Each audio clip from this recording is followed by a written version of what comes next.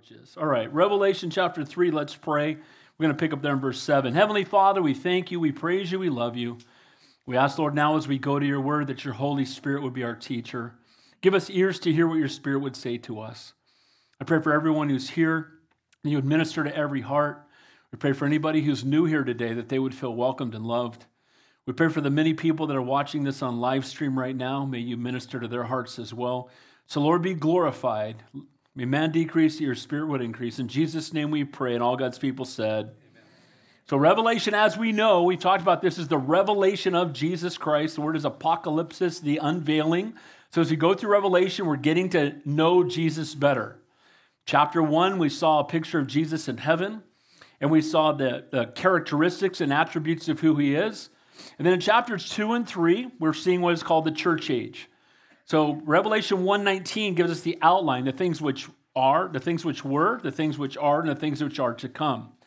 So in chapters 2 and 3, we see the church age. We see 7 different churches. We'll be in the sixth of those 7 churches today. So far, we've seen the church at Ephesus. They left their first love.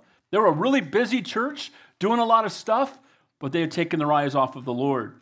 Then we saw the church at Smyrna. They were the church that was persecuted for their faith, and they remained strong. Then we saw the compromising church in Pergamos. Then we saw the corrupt church in Thyatira. And then if you were here last Sunday, we saw the dead church.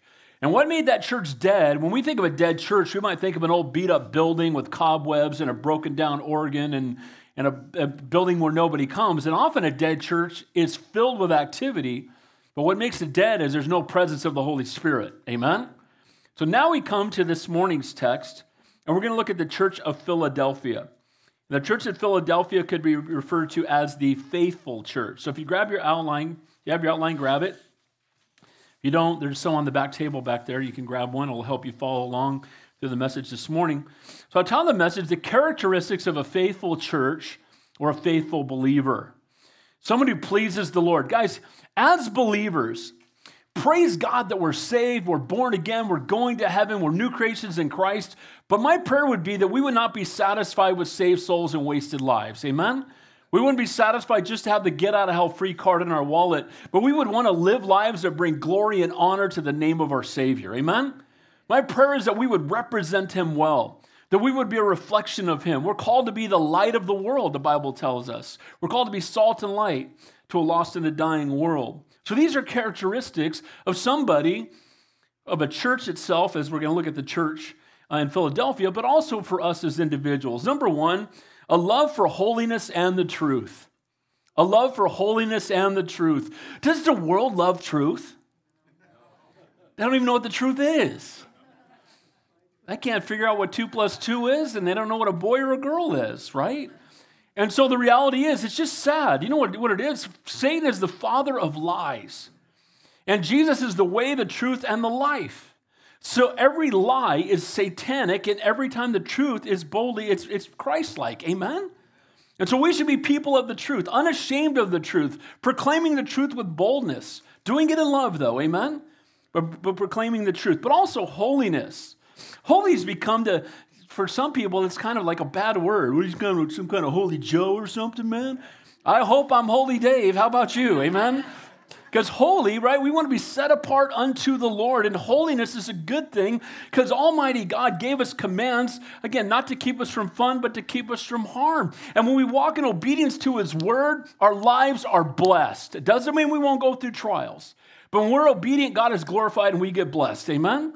And so the first thing we'll see, we're not only followers, but we're imitators of Christ. We should have a desire to live holy and set apart and to walk in the truth. By the way, you can't do any of that without the Holy Spirit. Amen? Trying to do it in your own strength, it's going to be a disaster. That's why we need the Lord. Number 2, trusting in his strength, not our own. We should love to obey. Obedience is a get to, not a have to. Well, if I give my life to Jesus, then I got to obey or something. I don't want to do that. Guys, obedience is a blessing. Amen? I would admit this to people all the time, and they'd say, well, but if I get saved, I got to stop smoking weed. If I get saved, I got to stop sleeping with my girlfriend. If I get saved, I can't party on the weekends. I said, if you get saved, you won't want to do any of those things. Amen?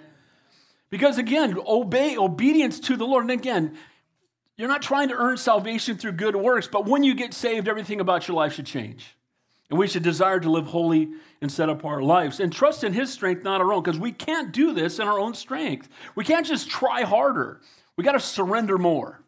We got to just lay our lives at his feet and say, Lord, I can't do this without you. Lord, help me. Lord, fill me afresh with your Holy Spirit, because, Lord, I can't do this without you. So we're going to see trusting in his strength, not our own.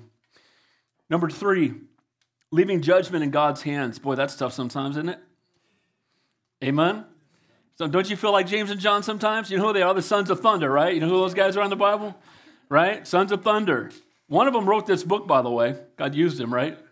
But, he became the beloved, but before that, son of thunder. What happened early on is they would see people acting contrary to God, and he'd say, could you just bring fire down and smoke them where they stand? And sometimes, no one else besides me has ever thought that way. But when you see something that's contrary to the word of God, and people are mocking God, and people are belligerent about God, and they're hateful, there's at least a part of you that's like, can I be next to him on Judgment Day just to see how that works out? You know what I mean? I'm being transparent up here, okay? Now, the reality is, when I feel that way, I get convicted. Because there before the grace of God goes every one of us. And we're just one beggar leading another beggar to the bread, amen?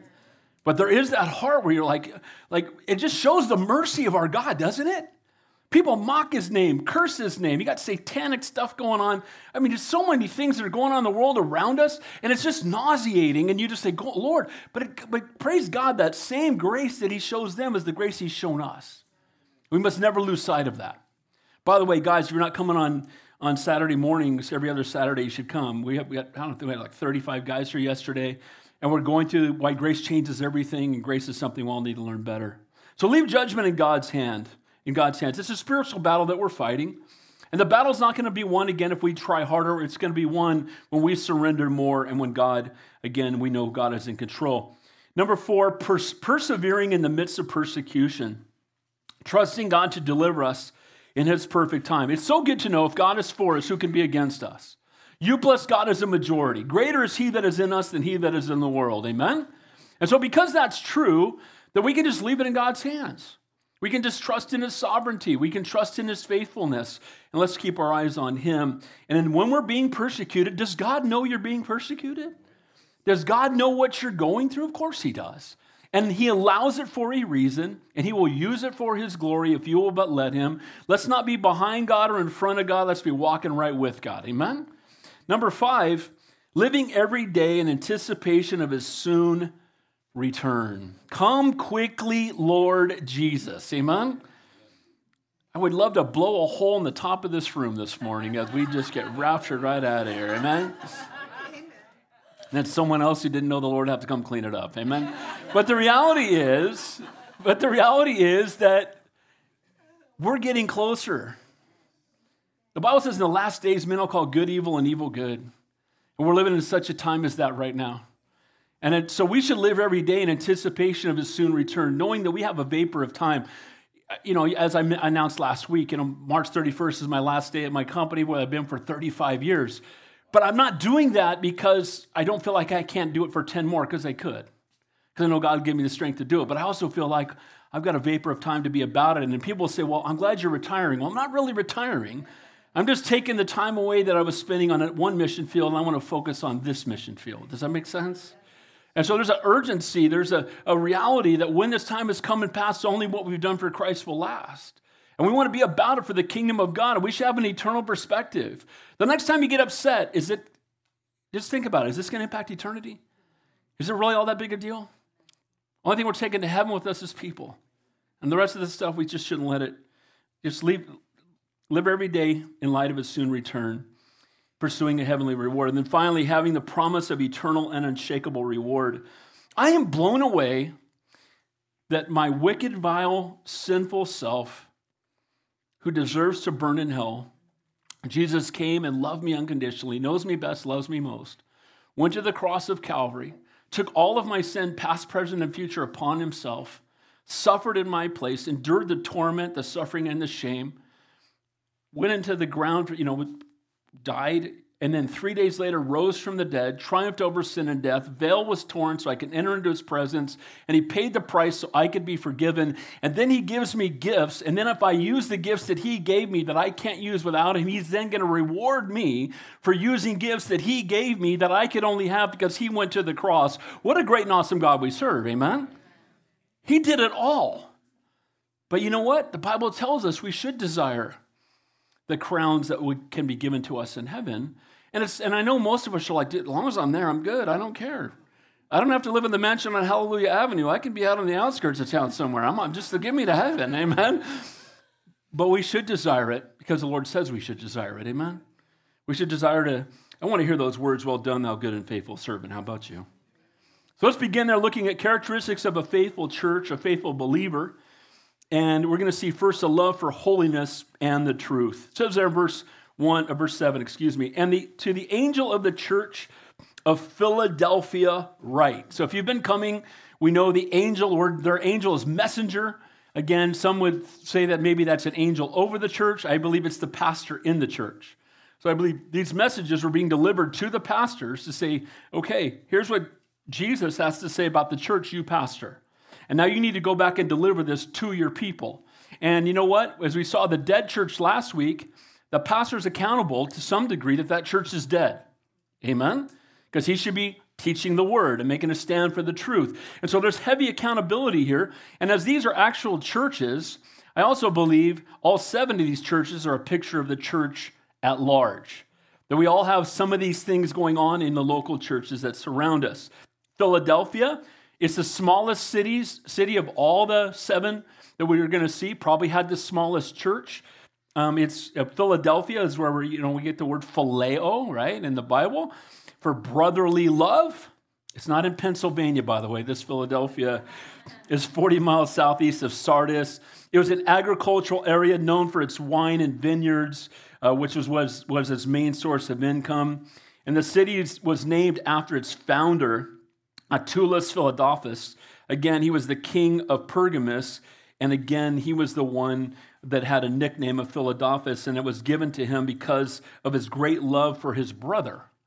And so this city was named after this man who loved his brother, and that's why we have this term for brotherly love.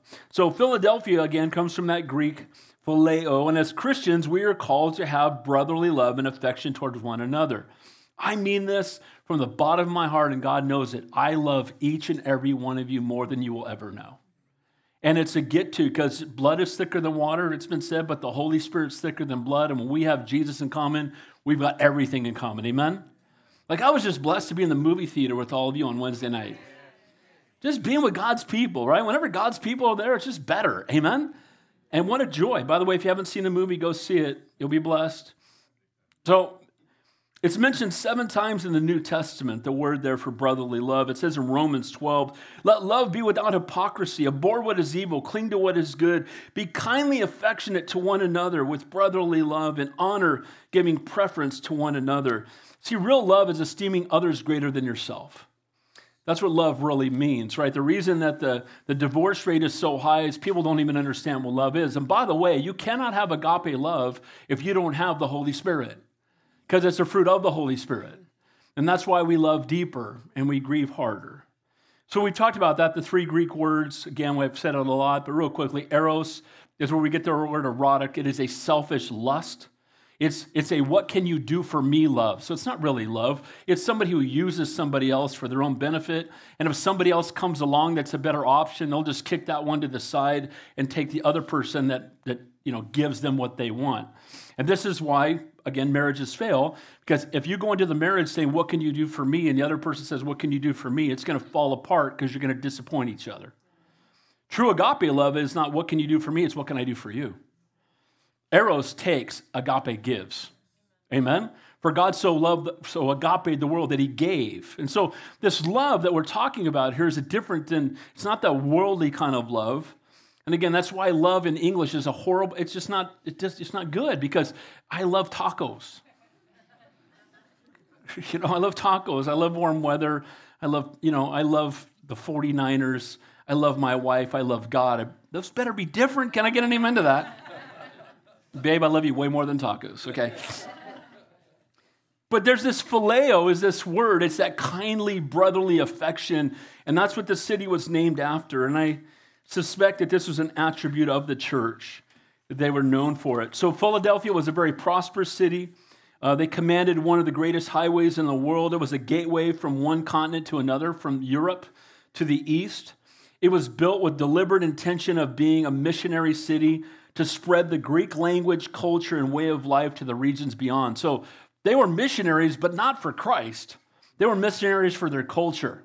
They wanted to spread their culture. I'll be honest with you. I really don't care that much about our culture all that much. It won't matter in heaven. Can I get an amen to that? I love our country. I'm blessed to be an American. But way before I'm an American, I'm a Christian. Amen? And I love the Lord more. So Philadelphia, like the other cities in the region we've discussed in previous weeks, is filled with pagan idolatry. Pagan idolatry is everywhere. Drunkenness, sexual immorality. They were involved in worship to their pagan gods. And so they would, chase after money all week. Sexual immorality was going on. Then they would go worship at the temple to one of these deities. Some of the deities had temple prostitutes. It was just a disaster. Sounds like California. Amen? Where people strive after the things of the world, and then they worship at the thing that feeds their flesh, and they don't worship the true and the living God. So in the middle of all that, there's a church. And when we look at these churches in these cities, just keep in mind, there's only one church. So if you don't like the pastor, good luck. Amen. There weren't another church down the street you could go to. So Philadelphia is known for their beautiful buildings and also frequent earthquakes. I'm telling you, it's California, right? And they had so many gods and so many temples, it was referred to as the Little Athens. So again, you're in a city, and imagine everywhere you walk, there's idols everywhere, and people are chasing after money everywhere, and drunkenness is everywhere, and sexual immorality is everywhere. They're worshiping their pagan gods, and you pastor the church in town. You've got people in that town that serve the Lord. The Christians in Philadelphia had to go against the flow of the culture in order to make a stand for the Lord. Again, that sounds like us. We have to go against the culture. We don't go with the flow. You've heard me say it. Any dead fish can go with the flow. Amen? We don't want to go with the flow. We want to live for the Lord in direct opposition to what the world will tell us to do. It's true that every generation of Christians has had to make a stand against the direction of the world that the world wanted us to take. And so for them, it was a difficult time, and certainly true in this pagan immoral land, and it's true for us today. And Philadelphia, along with Smyrna, was one of the two churches for which the Lord had only praise and no rebuke. So the other ones, he would start off by telling them the good things they were doing, and then he'd go, oh, by the way, but I have this against you. He doesn't have anything against Philadelphia in this text. He's going to encourage them. He's going to exhort them. He's going to praise them, if you will. So make all churches and all Christians want to be like the church in Philadelphia. And this morning's text will show us the godly character that was found in this church. And this is an example for us to follow. So in the Bible, we have examples not to follow, but this morning we have an example to follow in the church of Philadelphia. And then he says this, there in verse 7, these things says he who is holy, he who is true, he who has the key of David, he who opens and no one shuts and no one opens. So who's speaking here? Jesus. And so at the beginning of each church, he talks about one of his attributes that's something that church needs to hear. So in this case, he's letting them know the one who is holy and the one who is true.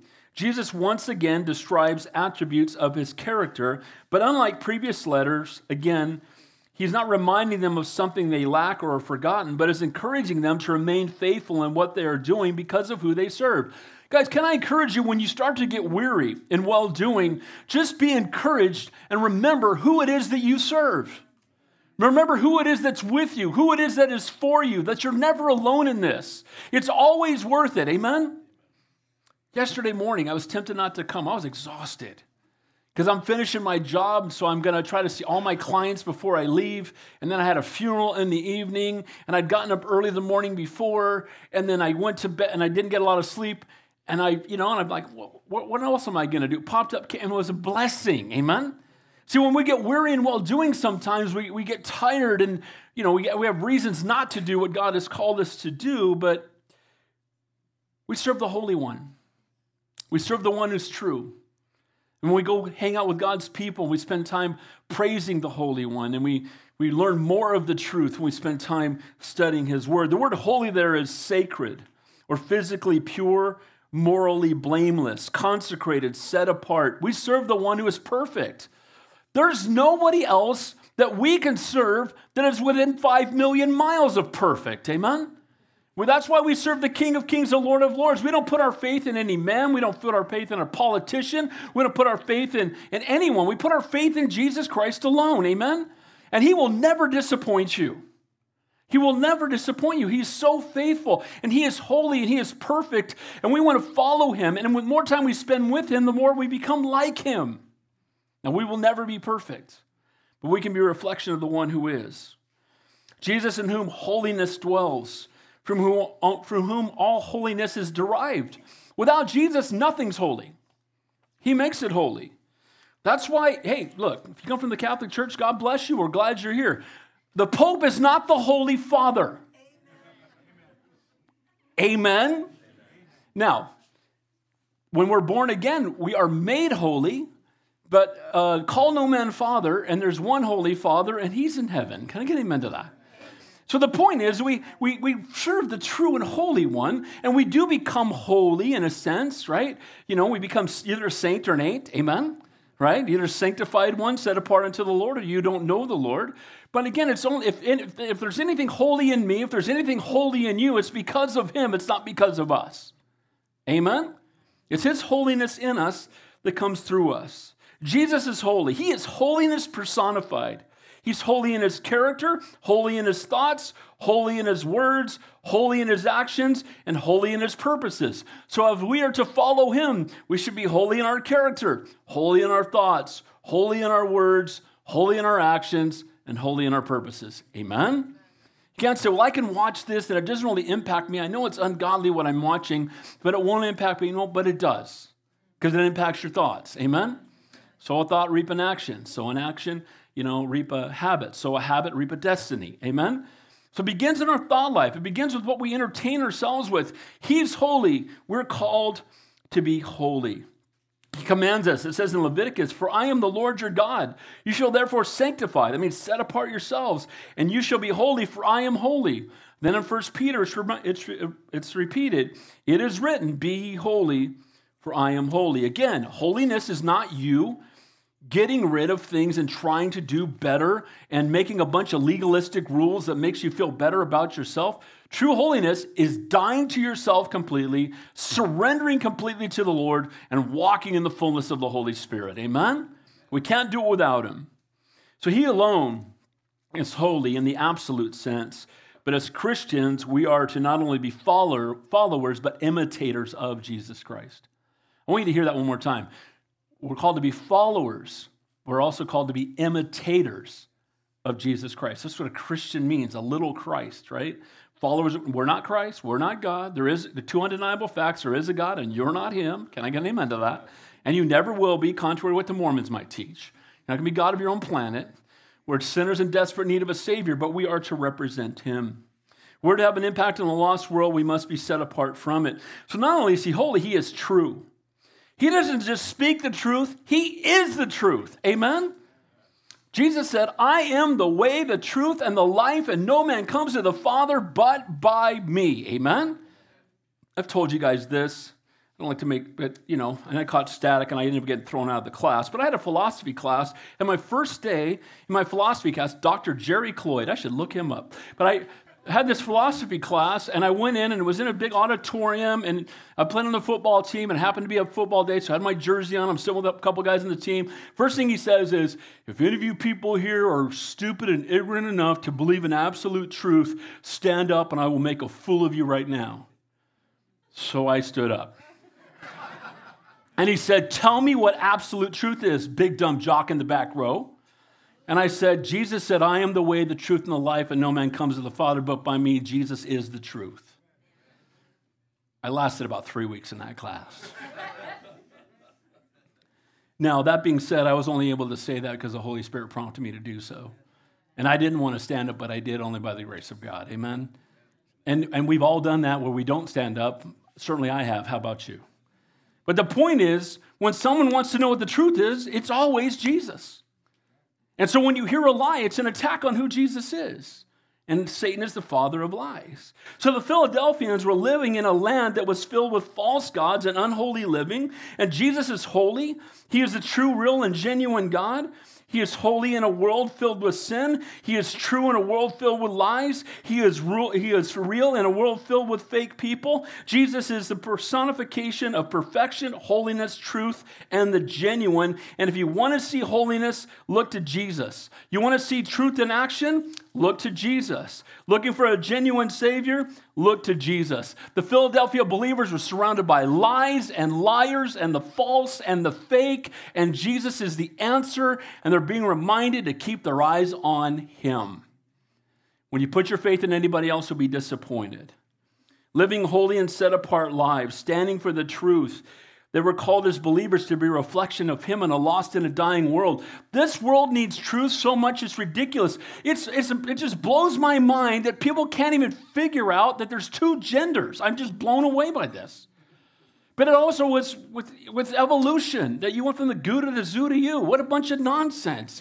God created you in His own image. Amen? Marriage is male and female. God said so. Amen? But here's what happens is all the lies come from the enemy, and it's all to tear down the truth at creation. Amen? It's all the truth, and He is the truth. And we can stand for the truth. Amen? And the Philadelphians were living in a place of fakes and lies and phonies and false gods. And they were standing for the truth. And the Lord's congratulating them. Jesus wasn't ashamed to be holy in this world, and neither should we. He was unashamed. We should not be ashamed. And again, be loving, be kind, be gracious, don't be self-righteous.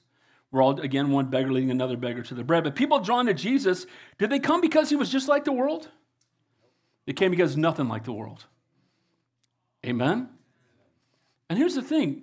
When people that will mock you, I've been in the same company 35 years, and people would mock me behind my back, and call me Holy Dave and all that, that's fine. But then when something tragic happened in their life, and they needed someone to talk to or to pray for them, they end up in your office or at your cubicle and saying, well, can you pray for me?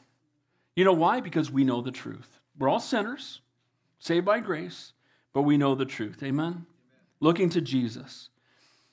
So they wanted to live holy and set-apart lives. People were not drawn to Jesus because He was like the world, because He lived holy and spoke truth in the midst of a lost and a dying world. Notice it says, He who has the key of David, who opens and no one shuts, and shuts and no one opens. So here He's speaking the key. He speaks of authority. So Jesus is the authority. Amen? He has the authority in His hands, and the only one who has the key has the authority and the ability to open the door and give access, or to lock the door from all who are entering it. So key of David is a quote from Isaiah 22:22. And it says, and the key of the house of David will I lay upon His shoulders, so He shall open and none shall shut, and He shall shut and no one shall open. I said at the beginning, when I was doing an overview of Revelation, 2/3 of the book of Revelation is referencing things in the Old Testament that all point to Jesus. And so Jesus is the one that opens the doors that no man can shut, and shuts the doors that no man can open. God is in control. He's got the keys to life. He is the key to life. Amen? And so this was obviously a reference to the coming Messiah. And so Jesus is a descendant of David. Amen? One of the terms for the Messiah is the son of David. So this is speaking of Jesus being the Messiah. He's the one that holds the key in His hand. He's the one that opens the doors that no man can shut. When you're trying to make a decision, when you're going through a difficult time and you have a decision you need to make, we know who the truth is. We know we can approach Him. And we know He has the keys, and He can open the doors that He wants to open and shut the doors He wants to shut. And when He does, He knows what's best for us, and we should praise Him if He shuts the door we wanted open, or if He opens the door we wanted shut. Can I get an amen to that? We trust Him, not our own wisdom, our own strength. So the promise that was made, again, this was back in King Hezekiah's time, but he alone would determine who would get in to see the king. That's what it's a reference to. So who gets to get in to see the king? The Lord is the one that opens the door to be in the king's presence, or keeps it shut so you can't enter in, because Jesus is the judge. Amen? Every knee will bow and every tongue will confess that Jesus Christ is Lord. And where you will spend eternity, it's all based on one thing. What have you done with God's Son? Amen? Where are you at with Jesus? That's what will determine it.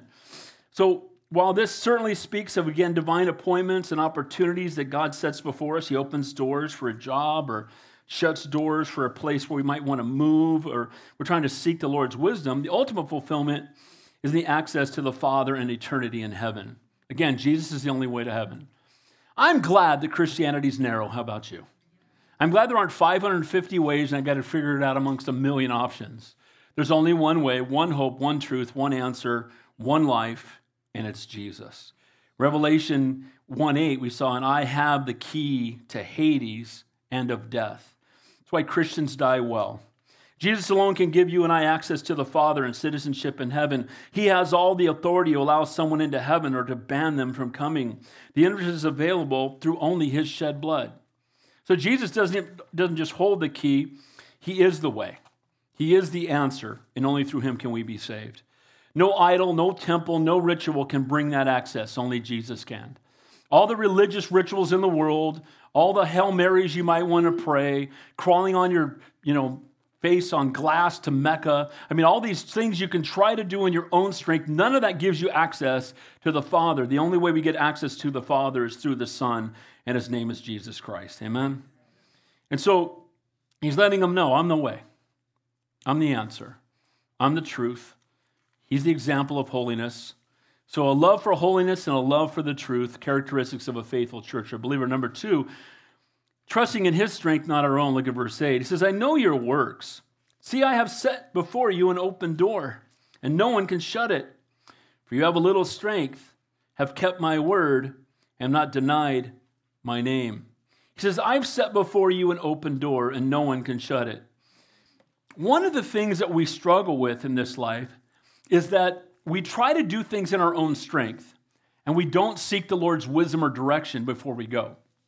And then when we get there and it's a mess because we don't know if God even sent us there to begin with, we struggle. You've heard me say this. I've been blessed to plant 2 different churches, and it's only by the grace of God. But Pastor Don McClure, when I went out to plant the church in Santa Cruz, he set me down, and I'll never forget it. He goes, Dave, you need to know that you know that you know that you know that you know that you know that God's sending you to Santa Cruz to plant that church. Because once you know that you know that you know that you know that you know, when you get there and the problems come, you'll say, well, I know God brought me here, so it's okay. And these are God's problems, and I know I'm exactly where God wants me to be, and so the torments all around me, it doesn't matter. I'm facing huge waves, that's okay, because God brought me here, and God is with me, and I'm going to stay here, and I'm not leaving until he tells me different. Amen? But here's what happens if you go out and you don't know. Then when the problem is raised up, you go, I don't think I should even have been here to begin with. I don't know what I'm doing here. Right? Because what happens is the trials will come, be it your job, be it your marriage, be it whatever, health issues. And again, if we're not walking with the Lord, so when you're walking with the Lord, you're not alone. Amen? And you know, even when the trials are at their worst, well, God brought me here. So I'm going to be faithful to do what God's called me to do. In this world, you will have what? But be of good cheer, for I've overcome the world. And so the exhortation here is, he says, I know your works. He says to each of the 7 churches, whether good or bad, he knows their works. And the Lord knows us. He knows if we're hungry for him, if we're seeking to know him. And he knows when we fail, if we have hearts of repentance, he knows us. And he knows us best and he loves us most. And he said, I've set before you an open door. Often an open door speaks of evangelistic opportunities. It says in 2 Corinthians 2:12, furthermore, when I've come to Troas to preach Christ's gospel, and a door was opened to me by the Lord. You know, our church, believe it or not, in about 6 weeks, this church will be 10 years old. Started on April 13th or April 14th, 2013, meeting in the community center out in Calabasas. But everything that God's done in this fellowship is so obvious. We lost our building in Calabasas. They called me on a Saturday night and said we couldn't meet there anymore because they were afraid of all the people showing up and getting in trouble with the government because of COVID. And then someone told me to call Tony. We showed up here, door opened, we're here, and we absolutely know God brought us here. Amen? But see, when we're walking with the Lord, he opens doors and he shows you. And when you go and, okay, well, tent's cold and stuff. Okay. But we know we're supposed to be here. Can I get an amen to that? And so when the trials come, it's okay because God's in control. It says in Colossians 4:3, meanwhile, praying also for us that God would open to us a door for the word to speak the mysteries of Christ, for which I am also in chains. That's a prayer, being prayed for open doors. Hey, if we didn't move here, Pastor Joshua is not the campus pastor here. Amen. Chris Ramirez isn't teaching Bible here. My wife's not working. Some of the teachers that go to this church come here because they work here. So God knows what he's doing. Can I get an amen to that? So we don't have to strive in it. Just do it in his strength, not mine. I'll get weary. I'll get tired. We go weary in well-doing. Jesus is telling the believers in Philadelphia that he's opened a door for evangelistic opportunity to them, even in a pagan-invested world. I've got you there for a reason. You're the church in that city for a reason. I know there's idol worship there. I know there's sexual immorality and drunkenness and all this stuff all around you, but I put you there for a reason. I put you there to be salt and light. And by the way, he didn't say unless there's a cheaper house in Texas. Can I get an amen to that? I called you here. Let's be here. This place needs Jesus. Can I get an amen to that? An open door doesn't mean an easy door. He said an open door. He said it was going to be an easy door. But it's an open door. 1 Corinthians, for a great and effective door has opened to me, and there are many adversaries. That's 1 Corinthians. So God opened the door. So someone will say, well, if the door is open, then it will just be smooth sailing. Show me that in the Bible. Everybody used mightily, suffered greatly. Amen.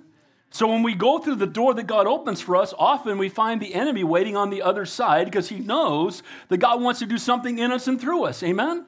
So we as a church, when we go through difficult times and when things don't go our way and we lose the place we're supposed to meet, it doesn't matter. God's in control. And if we all have to meet, when the fire hit, we met in the green belt behind my house. We'll just go wherever we need to go. Amen? And God will use you wherever you are if you will let him. The enemy wants to have you run away from where God's put you. To reference to Paul's time in Ephesus, the open door for the gospel, he faced great opposition, but God used him there mightily. Sometimes we can think that if God has opened a door, everything will be easy. And when things get difficult, we often say, well, I guess God's shutting this door. Not so. Open doors are opportunities, divine appointments, not a promise of ease or to be free of opposition. Matthew 5, in the Sermon on the Mount, Jesus said this, blessed are you when they revile and persecute you, and say all kinds of evil against you for my name's sake. Rejoice and be exceedingly glad, for great is your reward in heaven, for so they persecuted the prophets who were before you. I would rather be in the biggest storm in the world, standing next to Jesus, than in the palace with everything the world has to offer without him. Amen?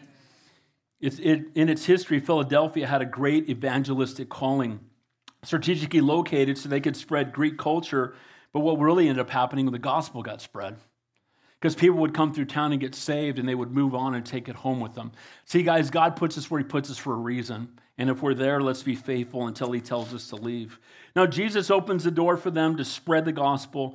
And once we see the open door, we then must walk through it by faith. Notice the attributes of this church for whom Jesus opens the door of opportunity. He says, you have little strength. He didn't say, I'm using you because you're a stud.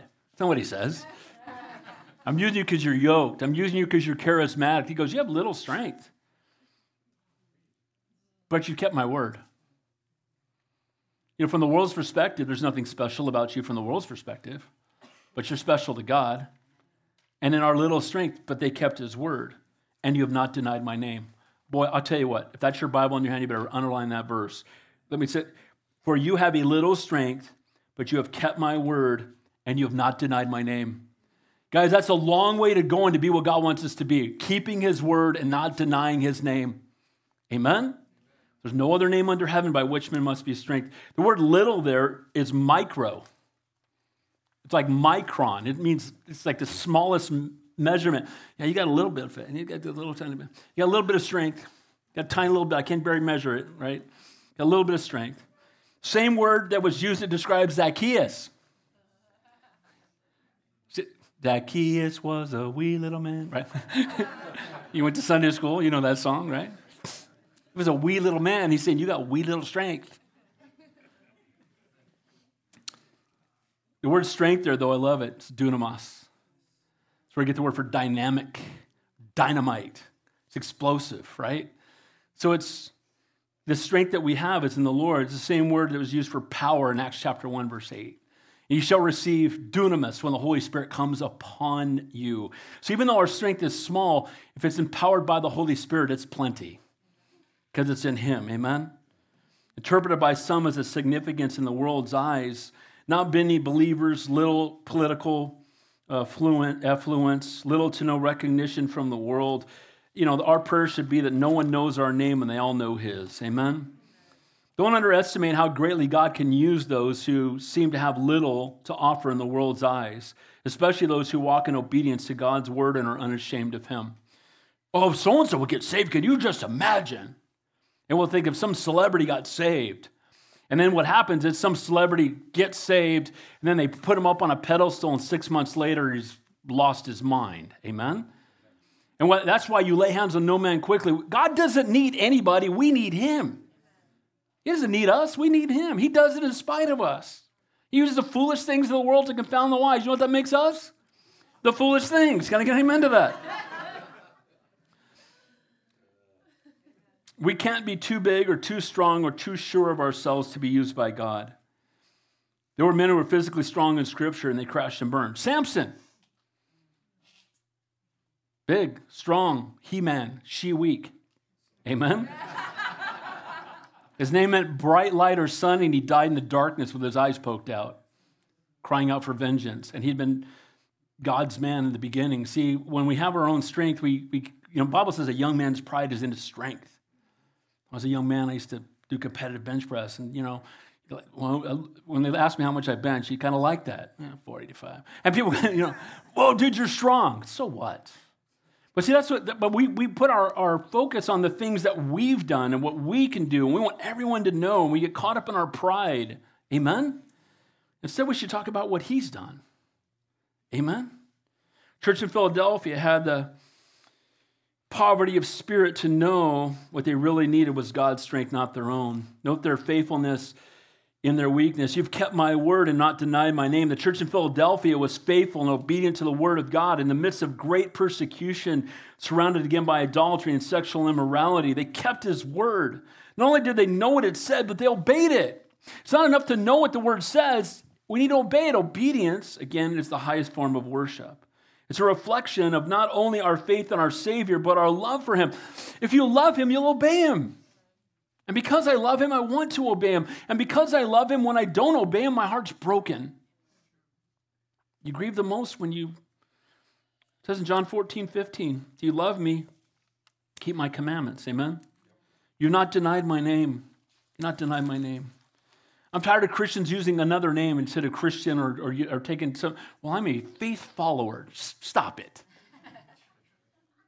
Stop it. I'm on my journey to find, no. We are born again Christians, believers in Jesus Christ, and we are Christians. Can I get amen to that? I want to be known by his name. Well, I'm not worthy of it. They unashamedly knew the truth. Jesus alone is God. He's the only way to heaven. He's fully God. He's fully man. He was born of a virgin. He's holy. He's sinless. He died for our sins. He rose from the dead. They were unwavering in all of that in the face of people that mock it. I kind of love that, by the way. I love when someone says, you're a Christian, you really believe? I go, all of it. Let's go, bro. Well, you got questions? Let's do it. I love that. Well, fine. You're a pastor. I got questions. I got all the time in the world. Let's talk. Because the reality is, we do not check our brains at the door. We don't believe in spite of the evidence. The word of God is true. It can be proven archaeologically, historically, and prophetically. And more importantly than probably all of that, it's proven by the lives that it's transformed for thousands of years. Amen? God's word is true. I'm a Christian. You don't have to be like that. We can be bold for him. We can stand up for his name. Amen? They were unwavering. When dialing it down would have brought down the persecution, they didn't dial it down. I used to have a Christian friend of mine say, bro, you just need to dial it down, bro. You would catch so much static, man, if you just dialed it down. I'm like, give me a dial it down verse and I'll dial it down. And the Apostle Paul dialed it down. It says nowhere in the Bible. Can I get amen to that? We're not called to dial it down, to keep it to ourselves, and you can't impact anybody else's life, just keep it to yourself. I don't impact anybody's life, but the Lord does, amen? Great faithfulness in the word of the Lord. There are those who had it and they deny his name. They represent Jesus far different than who Jesus is. True belief is reflected in our behavior. An evangelistic opportunity, I've opened the door. You have little strength, put your reliance upon God. You've kept my word, you're being faithful to the Lord. That's the man or the woman that God will use. Amen? May we be those people. Help us, Lord. It's not great strength or great ability, but great dependability. It's when you depend on God, when you're desperate for God. Again, Samson had great ability and poor dependability, and we saw where he ended up. God has all the strength he needs. He used a teenager to slay a giant. He can use people like you and I to reach a lost and a dying world. God has you in your neighborhood to be salt and light. God has you in your workplace to be salt and light. God gives you divine appointments throughout the day. We are called to bring salt. We want revival. It needs to start in our hearts first, and then we need to be unashamed of the gospel and be willing to share it with others. Amen? So they were commended for keeping the word and being faithful to who he is, trusting in his strength. Leaving judgment in God's hands. Look at verse 9. Indeed, I will make those of the synagogue of Satan who say they are Jews and are not but lie. Indeed, I will make them come and worship before your feet and to know that I have loved you. Whoa. Does Jesus talk like that? The synagogue of Satan, who's he talking about? Talking about the devil, but he's talking about the people who proclaim themselves to be followers of Abraham, Isaac, and Jacob, the true and living God. And then when Jesus came, they rejected him as the Messiah. They called out for his crucifixion. Now, I want to make it really clear before I go take another word. We are pro-Israel because God's pro-Israel. And this is a Jewish book written by Jewish people about a Jewish Savior. Can I get an amen to that? Okay? But in the meantime, the synagogue had become a synagogue of Satan. When you see Jesus get angry in the scripture, it's not the woman caught in adultery, right? It's not the tax collector that was stealing from people. It was the self-righteous religious people who were Pharisees and thought they had earned heaven through their own good works. And that's the synagogue of Satan. They're the ones that are following the God that they have created. And there's a lot of places with steeples over them that are synagogues of Satan because they think you can get to heaven by any other way other than Jesus Christ. And they will create rules. They will create new prophets. And they'll have other ways to go. There's things that the Lord hates. Did you know that? And you know what he hates? He hates false prophets who are trying to drag people to hell. Amen? Pastor Dave, you shouldn't say bad things about the Mormon Church, the Jehovah's Witnesses. We love them all. We want to see them all saved. Their doctrine, it's a doctrine of the devil. Amen? Well, we serve Joseph Smith. He's a prophet. No, he's not. He's a false prophet. Amen? So the point is that they were being persecuted by their own people in the synagogue where at one point, not many years earlier, they taught of the coming Messiah, but when the Messiah came, they rejected him.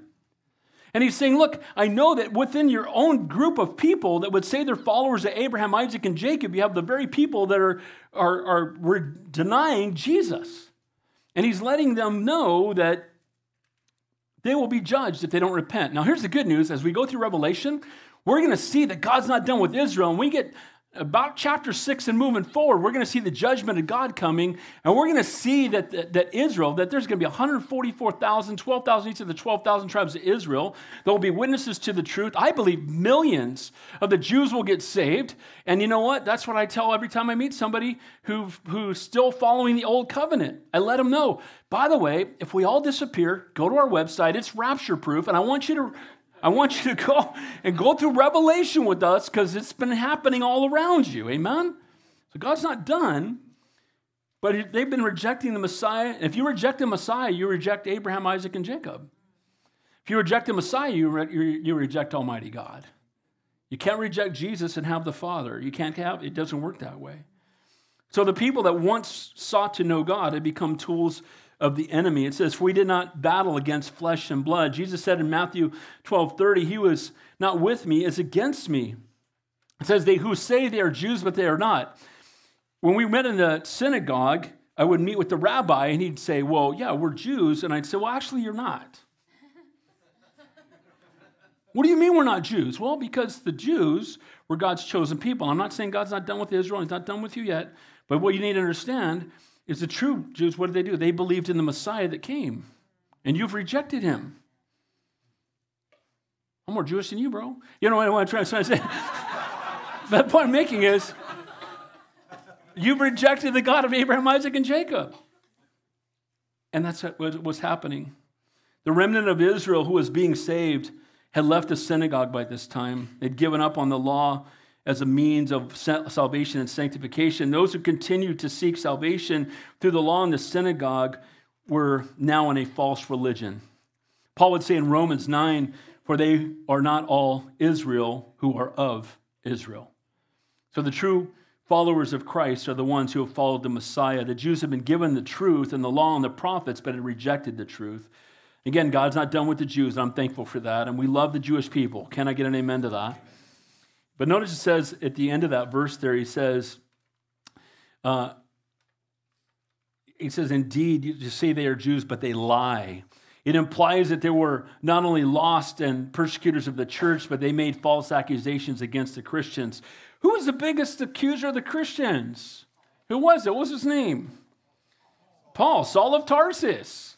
Religious, lost, got knocked off his high horse on the road to Damascus, had a head-on collision with Jesus, and went from being Saul of Tarsus, persecutor of Christians, the Apostle Paul, who could be argued the greatest example of a Christian who ever lived. And you know what happened? He had a head-on collision with Jesus. Amen? And that's what needs to happen to all of us. And then it says there at the end of that verse, indeed, I will make them come and worship. Jesus promises to vindicate his people and to make their prosecutors recognize that they are wrong, the persecutors of them, and that Jesus and his followers are right. Before your feet, not at their feet in worshiping Christians, but worshiping in their presence. Every knee will bow and every tongue will confess that Jesus Christ is Lord. Point number 4, they're persevering in the midst of persecution. How do we persevere in the midst of persecution? It's not easy, but God has called us to do so, and if he calls us to do it, he will give us the strength to do it. Amen? Because it's not easy, and God will bring the vindication, and God will bring about, his perfect will. But notice, it says, they persevere in the midst of persecution. Look what it says in verse 10, because you have kept my command and persevere, I also will keep you from the hour of trial, which shall come upon the whole world to test those who dwell on earth. Okay.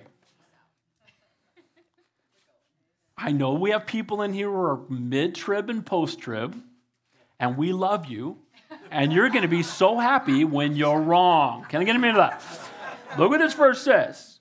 Because you kept my command, I will also keep you from the hour of trial. What's he talking about? Tribulation. And then he says, which shall come upon who? Whole world. So when God pours out his wrath upon the whole world, we're not appointed unto wrath. And so before the wrath, we're just a few verses away from when John gets called up. So this is perfect, okay? And what happens is the church gets snatched away because he does not pour out his wrath on his own children. Amen?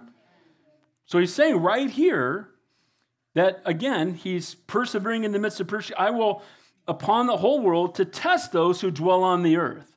So when we're gone, then the rest of the people that are here, and we'll get into this later, I don't have time because I'm already running over, but we will see it, keep coming back, because we're going to see all the judgments come upon the world. We're going to see the rise of the Antichrist. We're going to see the two witnesses, and we're going to just see the hand of God at work. And by the way, from chapter 4 till the end of the book, when the church comes back at the second coming, we don't see the church listed anywhere. And there's a precursor to that. Again, if that's your Bible, right? Pre-trib on the right-hand side of your Bible like I did, because it just means that God is going to, again, the word persevere is hupomone, to stand under. Those who stand under, those who stand with the Lord in the face of the trials, eventually there'll be a time when he will snatch us away before his righteous judgment comes upon the earth. Again, all things work together for good for those who trust in God, the called according to his purpose. Not your purpose, not your wants, not your will, but his will. And that judgment will come upon the whole earth. Just real quick, here's just the seal judgments. You want a few? Or here's just a few. Or the bowl judgments. I'll give you some of them. Loathsome sores, seas turned to blood, Every living creature in the sea dies. Waters turn to blood, the rivers, the springs, scorching with great heat, darkness and pain, gnawing on their tongues because of the pain. The Euphrates dries up, is a precursor to Armageddon. The earth will be shaken, the greatest history in human history, greatest earthquake in human history. Mountains will disappear because the earthquakes are so big, and 120-pound hailstones will be falling from the sky that are on fire. And we'll be hanging out with Jesus. Can I get an amen to that? Where do you hide for 120-pound hailstones on fire? You know, when you read all that, gnawing of teeth, in darkness, extreme heat, what's that a picture of? It's hell. And they will experience hell on earth, but still have an opportunity to get saved. They will surrender their life to the Lord. And Jesus' promise to these faithful Christians is to keep them from it, not to deliver them through it. And I am so, so thankful for that. Let's finish up. Verse 11, notice what he says here. Behold, I come, what? Quickly. Behold, I come quickly. Now, I just had this discussion just yesterday with somebody, and he was saying, you know, you Christians always talk about quickly. I don't understand how it could be quickly. And I said, well, days to 1,000 years is 1,000 years is to a day. It was 2,000 years from Adam to Abraham, 2,000 years from Abraham to Jesus, 2,000 years from Jesus to us. But days to 1,000 years is 1,000 years to a day. He created the heavens and earth in 6 days. On the seventh day, he rested. We're going to have rule and reign with him for 1,000 years upon the earth during the millennial reign. Amen? So for the Lord, coming quickly, it's only been 6 days. Can I get an amen to that? It's a vapor of time. He's coming quickly, and we should live every day in the light of that. The Philadelphia Christians were given incentive to continue to persevere like this is for but a little while. I'm coming quickly. We're going to see the world. I cannot wait for the millennial reign. How about you? No voting for knuckleheads anymore. Can I get an amen to that? Jesus on the throne. God's in control. See what the world's like with God in control. Satan is chained. Lion laying down with lambs. Kids playing by the viper's nest. Right? That's what the Bible says. Be like the Garden of Eden if nobody sinned, but better. Can I get an amen to that? And we're going to rule and reign with him for 1,000 years. Dude, that beats 401k to death. Can I get an amen to that? Not only is he coming back, he's coming quickly. The word quickly there is sudden and unexpected, without warning or time to get things in order. When he comes, it's going to be too late if you don't know him. Amen? Boom. What happened? You show up next Sunday and nobody's here? Okay. Get in the word. Can I get an amen? Tribulation's coming, but God's not appointed us unto wrath. We must live in expectation of him coming every single day, because once he comes, it will be too late. Will be a vapor of time to serve him, to obey him, again, to impact eternity. Hold fast to what you have, he says. That the church in Philadelphia was being exhorted by Jesus to not depart from its foundation, its sharing of its faith, its reliance upon God, its faithfulness to his word. You stay faithful to that. Hold fast to that until I come, because I'm coming quickly. Notice what he says there, that no one may take your crown. That no one may take your crown. Jesus is not talking about losing your salvation. He's talking about not losing out on your heavenly rewards. The word crown there is a Stephanos, or Stephen gets his name right. It's a victor's crown given to ones who not only run the race, but finish it strong and wins the race. The exhortation here is don't give up because things are tough. Don't give up because the world around us is falling apart. We're here for such a time as this. It's our turn to represent Jesus. Amen? And may we be faithful to our turn in the time we've been given. Our daily focus should be on impacting eternity, not temporal ease or comfort. I just want to be comfortable. You know what? We have a comforter because we're not supposed to be comfortable. Amen? Last verse. I might go over a couple minutes, but we're going to heaven soon, so what difference does it make? Verse 12. He says this, lastly, having the promise of eternal and unshakable reward. Look at verse 12. It says, he who overcomes, I will make him a pillar in the temple of my God. And he shall not go out. He shall go out no more. I will write on him the name of my God, and the name of the city of my God, the new Jerusalem, which comes down out of heaven from my God, and I will write on him my new name. Heaven's going to come to earth in a sense. It's going to create a new heavens and a new earth. We're going to rule and reign with him for 1,000 years. I think when it says, he that overcomes prevails, conquers. He who overcomes has a permanent place in heaven. He shall go out no more. The overcomer will have a place of permanence and stability with God in contradiction to the uncertain place we have on this world. When we're with the Lord, we're going to be so at peace. We're never going to, no fear, no anxiety, no worry, nothing. All disease is gone. We're in his presence. We're singing his praises. We're seeing our Savior face to face. We're hugging on Jesus, getting line behind me. Amen? I just love it. Did Roger's funeral on Friday, who attended here, was with the Gideons for decades. He just talked about how, boy, Roger got to see Jesus. And guys, that day's coming, amen? I long for it. Always living in fear, but in the word again, we'll find a permanent place in heaven if you overcome. We'll have nothing to fear ever again. He said, I write the name of my God, the name of the city of my God. In the ancient culture, when you wrote the name on something, it meant it belonged to you. When you wrote your name on it, it meant it was yours.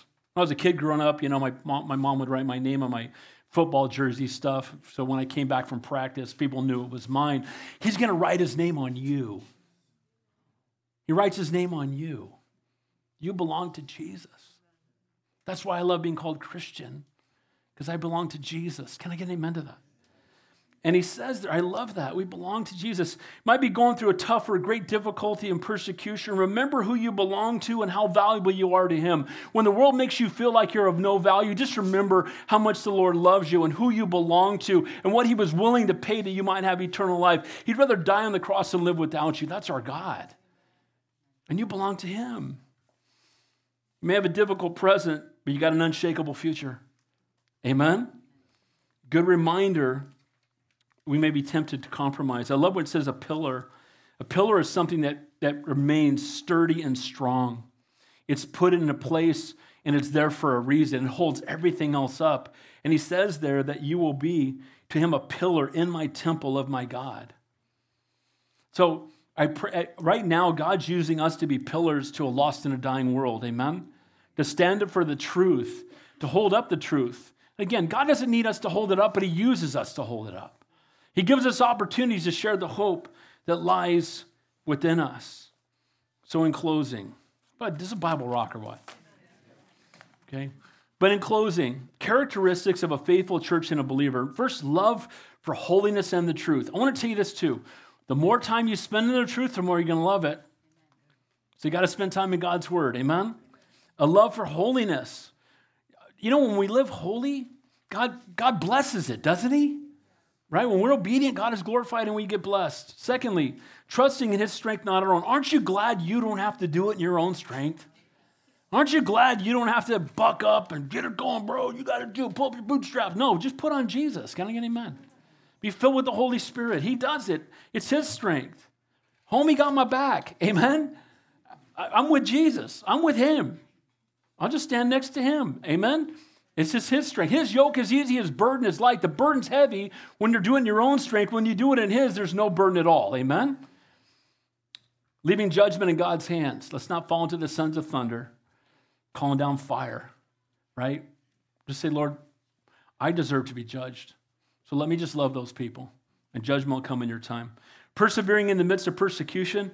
A faith that hasn't been tested is a faith that cannot be trusted. We find out where we are, right? Tea bags, put a Christian in hot water. You find out what's on the inside, amen? And God as we're going through the trials of life, we get to see who we are in him, and then living every day in anticipation of his soon return.